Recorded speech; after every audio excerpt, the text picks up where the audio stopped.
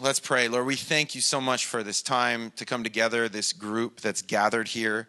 And we just pray that you'd speak to us this morning, that we'd be able to hear from you and the things you want to show to us, that it would be made clear and we'd be willing to accept and change and grow and to see our lives and who we are the way we really are, which is just honestly, openly before you, and that you would be able to work in us just like you want to work in this church here in Corinth. And so, God, we pray that you'd speak to us by your Spirit, that we would be able to give us eyes to see and ears to hear, and just, Lord, minister to us this morning in this place. In Jesus' name, amen. All right, 1 Corinthians chapter 3. For those of you who have been here, you know, really quick recap, Corinth is a mess. The city's a mess, but there's a church there that God has established in the midst of the mess of, affluence. They were major seekers of pleasure. They were very intelligent in their own mind. The church God had established. He had people in the city, and there was a church that Paul helped to establish over a year and a half that he would spent there. And they continued on, and we know that they used their gifts. They had gifts. They did love the Lord. They were Christians, but there was major issues in Corinth. Major issues, lots of division, lots of problems. There, you'll see later, there's some real dark, kind of murky, like lifestyle stuff going on that you're like, whoa, And so Paul is saying, you guys are beloved, you are brothers and sisters, but we want to see you get out of this stuff. And he's going to continue on with that here in chapter 3. And he says, I, brethren, could not speak to you as spiritual people, but as to carnal, as to babes in Christ. So the idea of carnal, when you hear the word carnal, what does that sound like? Carnal, if you were to break it down, right? What flesh, right? Meat, flesh. Carnal is of the flesh. That's the idea. But notice he's speaking to who? The unbelievers? No, the brethren, okay? It's important to understand that he's talking to Christians. There's some debate where Christians can't be carnal. Yes, they can. And that's been all of us, right? At some point, right? We've probably all experienced a little bit of carnality in our lives, even as Christians, where the flesh has a little bit too much of a reign on us, and it's limiting us in so many ways.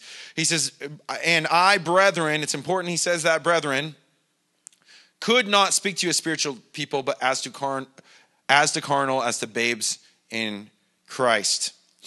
Really, we see three different kinds of man, if you would call it, man or woman, we'll say man as humanity, that we can see in Scripture, throughout Scripture. That is the natural man. The natural man is completely ruled by the flesh, right? That is all dog eat dog. Survival is key. I will do whatever I need to do. I will make to get what I want, so I'm at the top, so nobody else gets in my way. And even my relationships that I seem like I care about are really self-serving. That would be natural man. Some elements of love, but they're almost always tied up in some sort of ulterior motive. That would be natural man, right? And we see spiritual man, that would be the regenerated, new, living, born-again believer who is empowered by the Spirit of God. The fruits of the Spirit are coming out of their lives. They are effective, and they're not sinless, but the things of this world and the flesh isn't what controls what they're doing.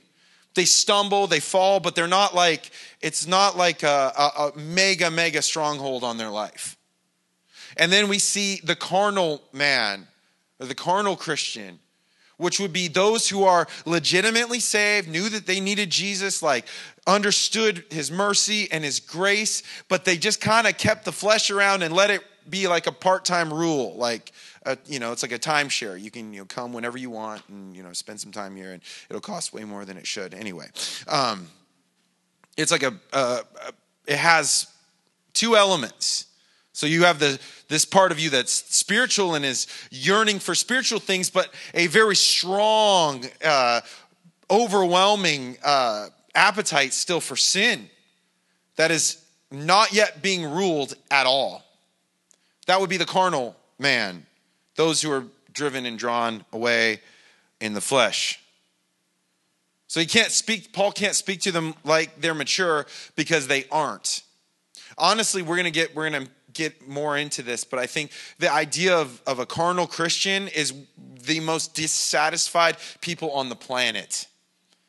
Because they have like an element of knowing what life's really about, but they're not willing to give up on the poison that's killing them. There's a dissatisfaction with both sides. Like, I don't understand. Like, I became a Christian and, my life's not being helped and I'm still miserable, but every time I go get hammered, that doesn't help either. And you're like, well, yes. Okay. So you see the problem here, You're living both sides. It's not good. You know the analogy of one foot on either side of the fence is not a good situation, right? You can't do both well. Once again, we will find ourselves struggling, no doubt. Like the flesh is real and there's going to be times of struggling, but this is lifestyle that's kind of made its way into the church of Corinth that has been accepted. And to see the flesh as anything other than poison to your spiritual life it means you've been deceived. If you can see it as being okay and kind of being all right with it, and this is fine, But I've seriously seen that because of people like, I've tried to follow God and it just doesn't work, And you're like, what does that mean? What does following God mean, And you start unpacking it and you're like, it's a workspace situation. And yet you're still mega like invested still in the flesh, and you're not understanding the enjoyment of following God, finding that he's your whole life. And you have to be convinced, once again, that's the whole repentance, your mind being changed on what is good and what is not good.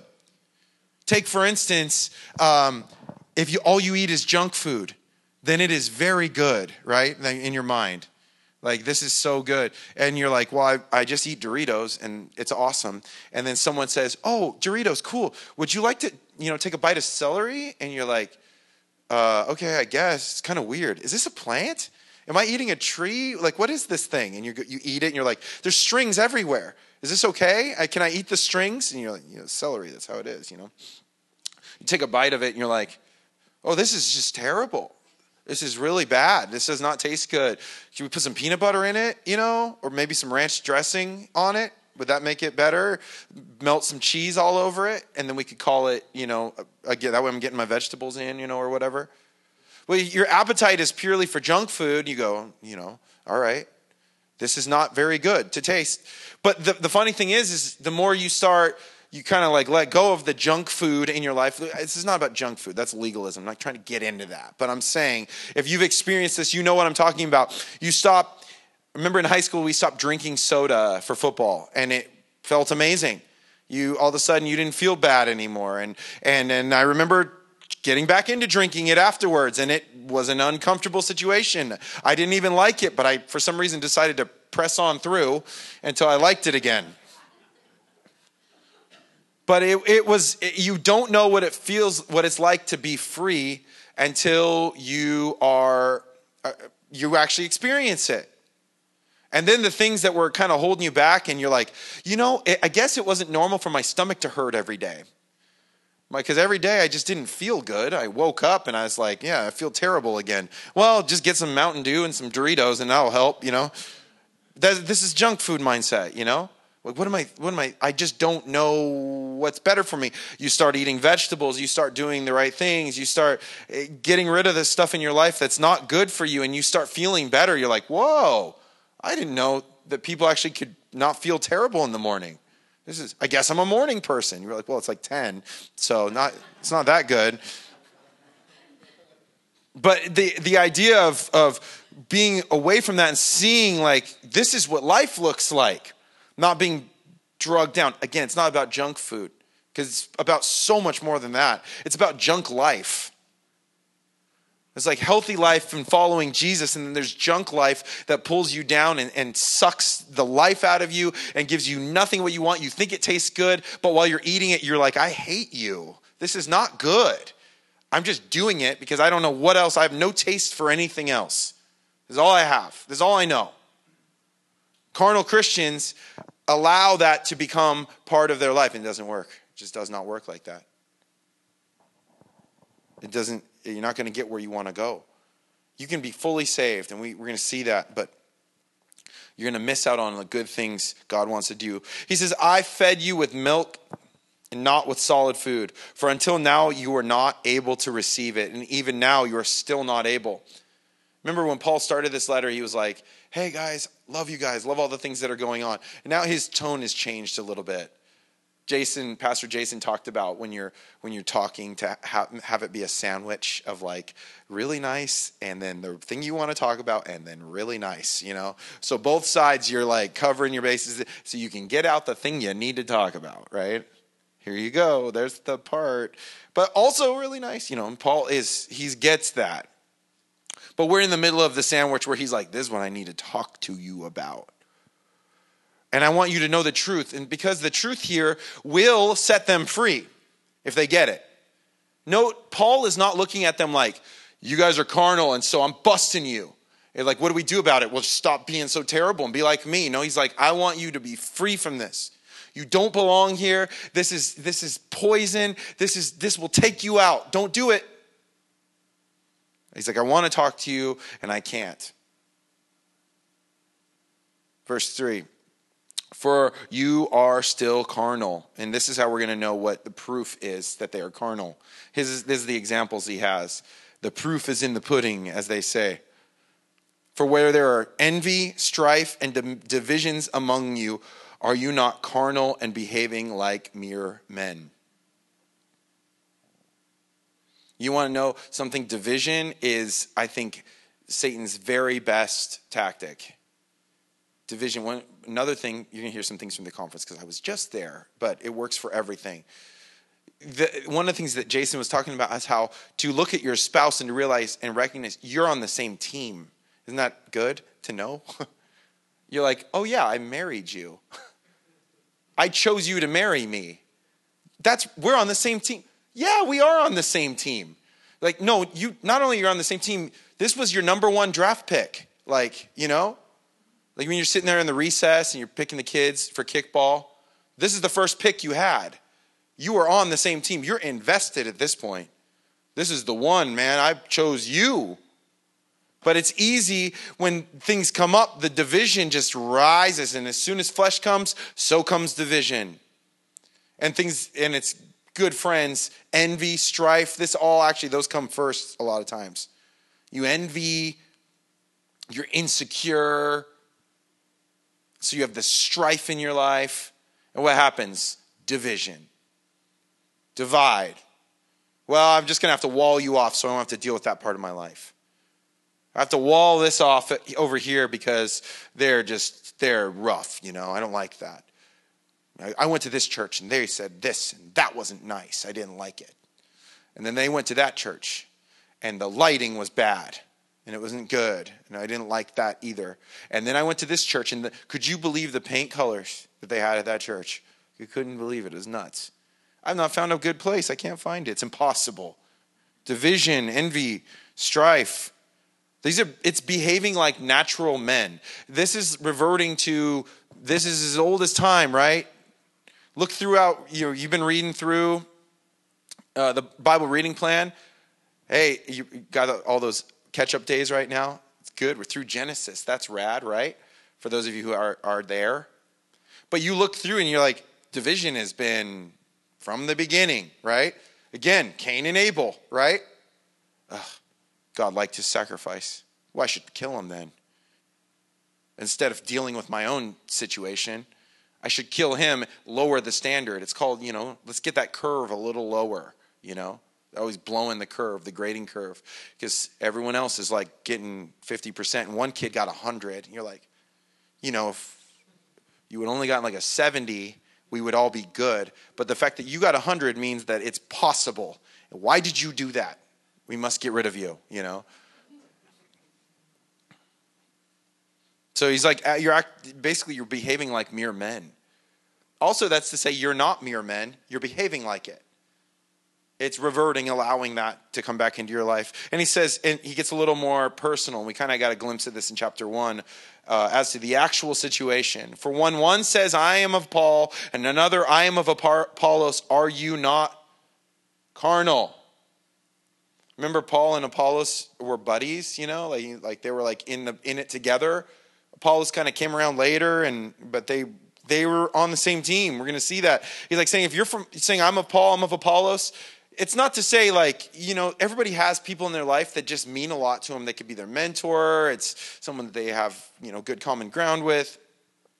But this saying like, I'm of Paul, the one who did all the good stuff. I'm of Apollos, like the one who's way good at speaking, Remember in chapter 1, I'm of Jesus. Ooh, yeah.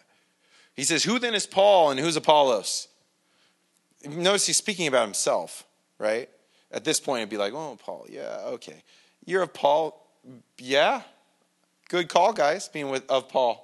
I'm pretty good. So, Paul does not like taking glory for stuff, which is very wise. He says, who then is Paul and who is Apollos? But ministers through whom you believed, as the Lord gave to each one. Ministers through whom you believed. These are two men that God used to be very useful in the lives of these people. Hey, here you go. We were used in your life in a good way, in a positive way. Like, that's all that we were. The Lord gave to each one. It wasn't us. Like, it was, what did we do? There was nothing we did. And he says, I planted, Apollos watered, but God gave the increase. And last night, even at the retreat, we talked a little bit about like running your own race, doing what you're supposed to. Here we have it. Paul knows full on, I'm a planter. I put the seed in, and I am unapologetically, that's all I do. And that's what I want to do, and that's how I operate. And this is we see him water some, but it was a big deal in this situation. I think Apollos was seemingly very personable. I think he was really good at dealing with day-to-day life stuff, like people going through stuff. And so Paul planted, Apollos watered, right? What's more important, planting or watering? Both, right? I mean, if you don't plant the seed, what are you watering? You're like, this is a cool thing of mud. That's awesome. I'm into it, Wow, all right. That's fun. But if you plant the seed and you never water it, there's just a seed down there, right? It's just sitting there. It's like, get some water, a little sunlight, I don't know, maybe. Get something happening here. They're both important. But he says, I planted, Apollos watered, but here's the important thing. Recognizing, first of all, your place in the equation. Just do what you're supposed to do. Don't worry about being a waterer if you're a planter. Don't worry about being a planter if you're a waterer. But recognize who brings the increase. God gave the increase. He's the hope. And I think that anytime you see people acting carnally, it's taking their eyes off of God and putting it back onto themselves. What is it to act fleshly? It is to say that I am the most important, right? Because that's like a glimpse of the natural man. What does the natural man say? I am God in my own eyes. I deserve and will do anything I can to get the praises I deserve and to get the bounty I deserve. And whatever I want, I go out and I take it. And if that means it was yours, I don't care. It doesn't matter to me. That is natural man. Us in our base state. It's like the animal kingdom, right? It's a pretty gnarly place. So it's neither he who plants is anything or he who waters is anything, but God gives the increase. Now he who plants and he who waters are one, meaning they are together unified in a great purpose. They are one in God's plan. They are one in the body of Christ operating in different places, different gifts. You're the eye, you're the nose, you're the ear, doing what you're supposed to be doing, still as part of, in that one as a body. They're one. and each one will receive his own reward according to his own labor. So we're one in purpose and in the body of Christ and what we do and how we do it together, but you will receive the reward for your part in it. Isn't that interesting? So whatever it is you're supposed to be doing, that is what you are being judged on, in a sense. That is what is going to be brought before the fire, as we're going to see in a minute here. Doing what you're supposed to be doing, what you've been called to do. That's why, kind of like the idea of if anybody's trying to be someone they're not, it's not a good situation. It's really bad. Maybe you've heard it before where like you'll hear a pastor and he sounds exactly like the pastor that he, came after. Like, or as his mentor, and you're like, I've heard that joke. And that exact same voice inflection. You don't talk like that, but it's just because they have become that person. You're like, just be you, Not everybody's going to be, so eloquent with their speech. Not everybody's going to be so, this is just in a pastoral or speaker setting. Not everyone's going to be so funny or, man, so really good to bring out the tears or what, all of those things. Just be who you are and let that naturally, let God use that. But do it to the best of your ability. Because God will judge. If you're a waterer, water well. If you're a planter, plant often. Whatever you do it under the glory of God. Wherever you've been placed, do that really well. Don't try to be something you're not. Be who you are, but do it well. Because there's a reward for those who are effective in doing what they're supposed to be doing under the glory of God. Yeah, one in essence, like, this is we've said this before too. The first church of ear, like we're the ears. We're really good. We listen. We're so listening, but no one says anything. Who do we listen to? I don't know. Everybody's just sitting there. Or even worse, the church of mouth. It would be like, just nothing but talking. Everybody's talking, and there's no ears to hear anything. And it's just like everyone convincing themselves of who they are over and over again. And they're just like sitting there. You think about those little like twist things with the mouth, and it's just like, da, da, da, da, da, and you're like, oh, don't want to go there. Those are important things, though, right? A church of noses, that would be just freak me out if it was just noses everywhere. Anyway, but you get the idea of like how twisted that would be. But as a human body altogether, it functions so well in the way it was intended to function. So understand that we are one, but yet we will receive our reward for our own labor, doing what we're called to do where we're supposed to go. Verse 9, for we are God's fellow workers. You are God's field and you are God's building. Notice that you're God's fellow workers. What? Fellow workers? Like together? Isn't that right? I mean, I was like thinking about that. I'm like, we're his fellow workers. Like, not like we just like work for him. We're his fellow workers. We're doing it with him. And I was listening to a commentary on this or a message on this, and it's talking about when you're a kid, maybe you saw your dad pushing a lawnmower or whoever, or you've seen I'm sure you've seen images of this, pushing a lawnmower, and then the kid's got the little bubble mower, falling behind and thinking they're doing it, like Cannon, he mowed our apartment in Aliso so many times. We never had grass grow there because he mowed it so well. Fact of the matter is, who's really doing it? The dad's doing it, but the kid's part of it. And dad comes in, he's sweating, and he's got grass clippings, and he's like, I need to take a shower. And the kid comes in, they're like, I need to take a shower. Yeah, man, that was tough, And mom says, oh, here's your glass of lemonade. And oh, for you too, you both worked really hard. And you're like, yeah, we did. It's tough, Mom. It's tough out there, Tell you what, I'm famished. What do you think? Let's get some, let's go out and get some food. This sounds good. A lot of labor happened. You wouldn't get it. You wouldn't know. But you kind of think of that image of like, we're his fellow laborers. He's the one that's doing the work, but we get to be a part of it. Get to go with him and be a part of it. And he uses us. So it's not exactly a great illustration, but you get it. Maybe it's more like you pushing the mower and they got their hand on it. And you're like, This is actually making it much harder to push this mower right now because you're here. But it's good. No, God uses us, and he wants to use us. We're his field, we're his building. According to the grace of God, which was given to me as a wise master builder, I have laid the foundation, and another builds on it. But let each one take heed how he builds on it. Paul here says, remember, look at how he starts it. According to the grace of God. This is not Paul. Not like I'm not laying claim to this, but God has put me in this position. I think that's important to understand.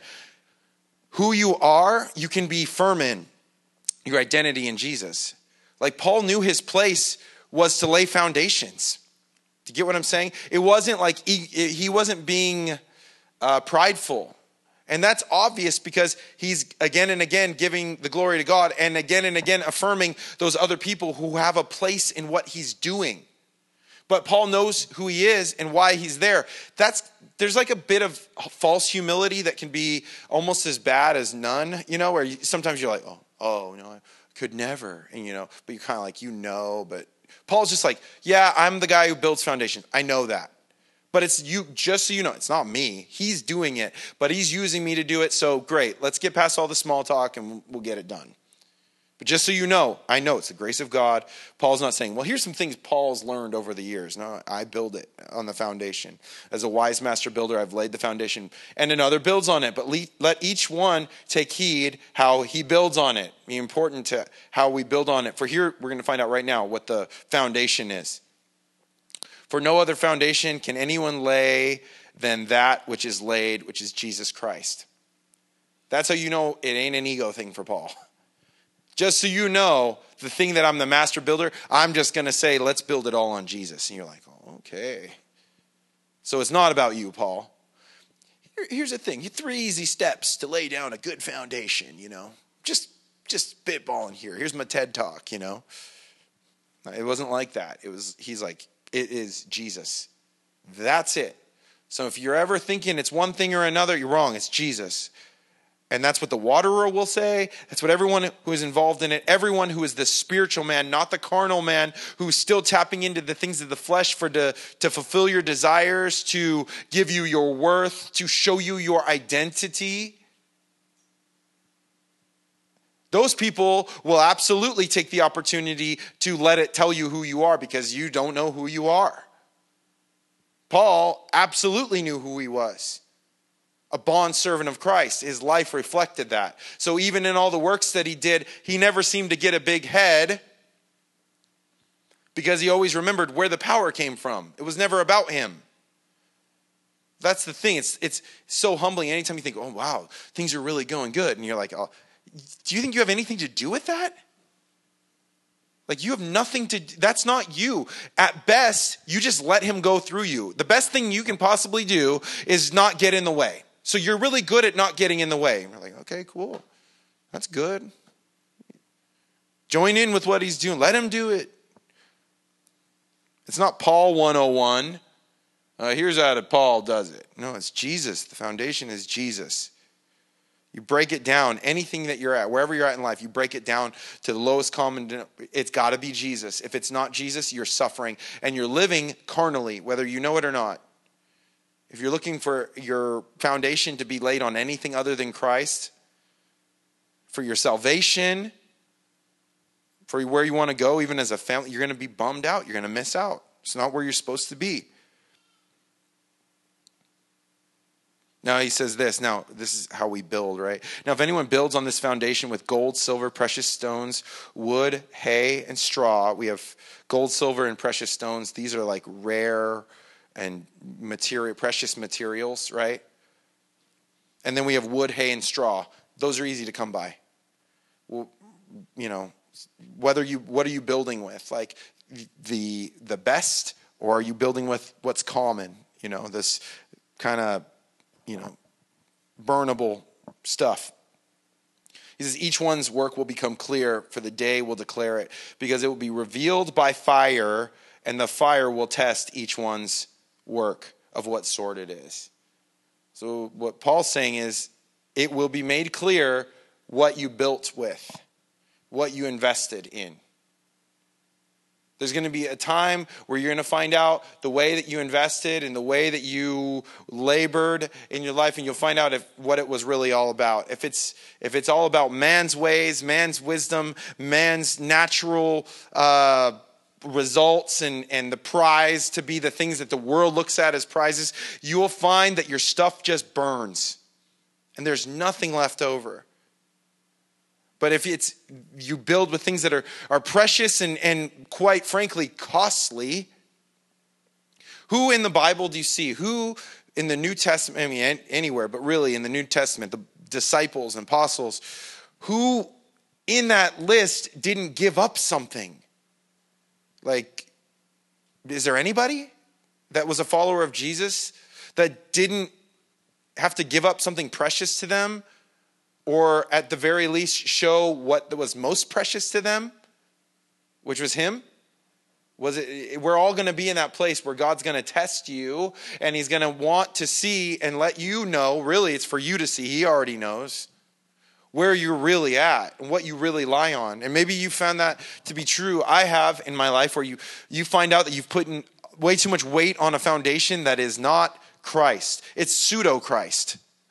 It kind of looks like him, but it's like a morphed thing, and it's like the American dream / Jesus, you know? And what happens when that all crumbles and you're like, all I have left is Jesus, and he's like, oh good, we can build. We all kind of have to hit that place in our life where you hit rock bottom. You go, okay, what am I doing here? What really matters? Where is eternity at? Another thing Jason said when he was saying that the way we invest in our marriages is with the mindset of eternity, to know this is not it. This is a small little vapor of eternity. To know that everything that we do here on this earth, if it doesn't have eternal value, then you're missing the point. And I think that eternal value is really wrapped up in right here, what he says, let it become clear. Each person's work will become clear, and it will be revealed by fire, and it will test what sort it is. Verse 14, if anyone's work which he has built on it endures, he will receive a reward. If anyone's work is burned, he will suffer loss, but he himself will be saved, yet so as through fire. So again, he's speaking to carnal Christians, saying, if you continue on this path and all you're building is with carnal, you're missing out on really investing and giving what that is, and building on precious things and being focused on the right and the real things, you are going to miss out in the day. In the end, you will be saved, but it's like you're going to have nothing to show for your whole life. What a waste. Maybe you've been around people at the end of their life, you see them and you're like, they recognize that their life was a waste. The whole thing. And it's so much easier when you see them that they come to Christ at the end. And you're like, yes, you're going to see you in eternity. But there's a longing and a yearn to wish that they could go back and change it. To realize all the things that they built for and all the things that they valued, the things that were important to them, were just nothing. It was like burned up in front of their eyes, and you could see what was left. Like nothing. There's nothing here. On the other side, a fire can be really important for precious metals, right? It burns out all the impurities, and it actually becomes worth more in the end, right? It's been tested. It's been proved. You find out what it's really all about. When I was in ninth grade, we took a trip to Washington, D.C. and New York. And it was the first time I'd ever been on a plane. And, anyway. So we went there in February. And it's the first time I've ever been out of the state other than Arizona at that point. And so we get there and it's 18 degrees and you're freezing, you get out and you're like, people live in this, and it's 18, right? And no, it's not that cold. And we go around and we're doing our thing, and all of a sudden these people come up to you and they start saying, hey man, you want to buy some Oakleys? And you're like, Oakleys? Yeah, those are good, man. Those are really good. And it was that era where they were really round, and then they had like the little rubber spot in the middle, and then the end was plastic again, and you're like, these look really good. And it's like, come here. Those are not Oakleys, okay? Like, go read it really closely, and it says Oakley or, whatever. It's like missing something, or it says it, but it just does not look right, and one of the lenses is already popping out or whatever. And we knew it, and I ended up buying them anyway. You know, it was like $5, hanging out at Battery Park, looking at like the Statue of Liberty. It seems like a good time to buy some sunglasses, and so, but they come with a case, so that's pretty cool. As time goes on, it really becomes very evident that there is a big difference between those Oakleys and the real Oakleys. Not that I could afford the real Oakleys, you know, but I did eventually buy nice sunglasses and realized I don't really want to do that anymore because I ended up losing them. But I remember those, before you lose them or, you know, whatever, they last and they feel different and your eyes don't hurt. But the other Oakleys, what I thought was green turned out to be white with paint on it, right? Have you done this before? Do you know what I'm talking about? And you're like, that wasn't even rubber. Like, what in the world is wrong with these glasses? It becomes revealed over time. This is a fake. This is a fraud. This is phony. It's an imposter. To invest in carnality is to continue to buy fake Oakleys. But you don't even know they're cheap. You think you're like paying full price, like, you know, or $10 off. Tell you what, they're usually like $200. I don't know. I'll give them to you for $190. You know, it costs them $1 to make it, if that. By the way, you want to buy a watch too? I got watches. Oh, okay. It's a Rolex. Oh, I'll tell you what. If you buy them both together, I don't know, $400. I'll give them to both. All right, sold. You know, it's a Rolflex and some Okies. But you get the idea. Like, if you invest in something that is, it's a fake, it's a phony, it can never be anything other than that. It was not made at the Oakley factory. It was not using the same materials. And so over time, everything fell apart. I mean, I think by the end of the trip, one of the sides is gone, you know, and now you're wearing it with one side. And hoping it's a trend somehow. It was the 90s, so it could have happened. You don't know. But it's an imposter, and you're investing in something that will not give you the returns that you think you want. You could buy 200 pairs of those rather than the 200 glasses. You go, oh, this seems like it's better. But you just burn them. It doesn't really matter. It doesn't work. Not the same value. You don't get what you want out of it, what you're looking for out of it. So there's going to be some who, if they continue to invest in the ways of the world and the flesh, they're going to end up, sure, being saved, but with nothing to show for their life.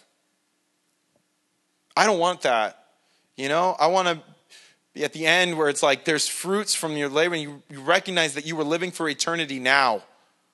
You were investing for eternity now, and the people around you were brought nearer to Christ because of your life. It's easy to want to just do your own thing. And sometimes you're like, I just want to shut people off, and I want to go away and never, you know, it's just easy to do that because you're human, right? You're just going to go away for a while and not talk to anyone or not be by anyone or not. Yeah, how's that going to work out? Yeah, that'll change everything. Take a break for a minute. Sure, good. But understand what you're really here for. It's not about you. It's about serving God and being with him, doing the work that he has set out for you. He says, do you not know that you're the temple of God and the Spirit of God dwells in you? And if anyone defiles the temple of God, God will destroy him. For the temple of God is holy, which temple you are. He's saying, like, do you guys understand what you have in you? Why would you want to continue to live on in carnality and still sowing into those seeds into the world and feeling like you are trying to invest in something that is gonna kill you and there's no gain out of it, there's no benefit out of it, and you know this? Just walk away. Let no one deceive himself. If anyone among you seems to be wise in this age, let him become a fool that he may become wise. Humble yourself. Don't trust the logic and wisdom of man. We are vulnerable to manipulation, to deceit. We all are. It's easy to be tricked into things, right? I'm always getting these emails. Your Squarespace account is offline. You need to rectify your bill right now. And I'll go and I'm looking at our church website and it's online. I'm like, no. And I'll log into our account and it's like paid. I'm like, okay. So someone is trying to deceive me, obviously. Oh, just pay us right now. We'll make sure it goes back online. Okay. Delete, I see why you were in the junk file, so you're going to stay there.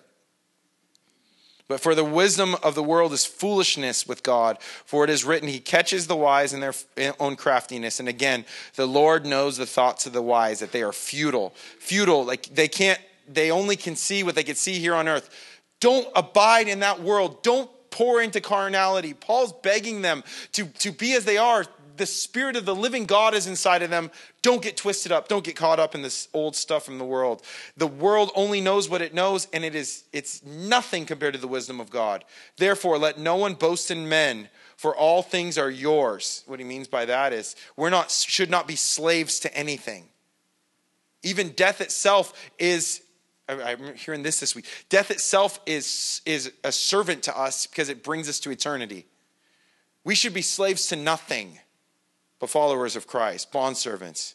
Whether Paul or Apollos or Cephas, which is Peter, or the world, or life or death, or things present or things to come, all are yours, and you are Christ's, and Christ is God's. Here's your identity. You want to know who you are? You are made to be free, you are Christ's. You belong to him. So don't let these things of this world put you in bondage. You don't belong here. We are sons and daughters of the King. And he loves us so much, and he has such great plans for us. So don't let, the town crazy tell you that you need to go to jail. Because you don't. You're sons and daughters of the King. We're not to be put into bondage of anything, but to walk freely and uprightly, honoring God and watching him work in our lives as we get to water, as we get to plant, as we get to build this even reward for our lives. And the reward even in and of itself is seeing people come to Christ. Being able to have unity and communion and intimacy with God. To encourage you guys, we can all be encouraged in this. The ways of the world are tricky, and they seep into our churches so easily. They seep into our lives so easily. They're right in front of us. You watch YouTube commercials or watch a YouTube video of Peppa Pig, and all of a sudden some gnarly commercial comes on. You're like, what is this? I can't have anything on anymore. It's like the world is just trying from every angle to jump in and in. But we are not to be slaves to any of it. We are free in Jesus. So let's live like we're free, right? Encourage all of us. Let's just live like we're free. Let's continue to go forward, move forward, not so into the flesh, but to continue to honor God in our lives. All right? Let's pray. God, we thank you so much for that.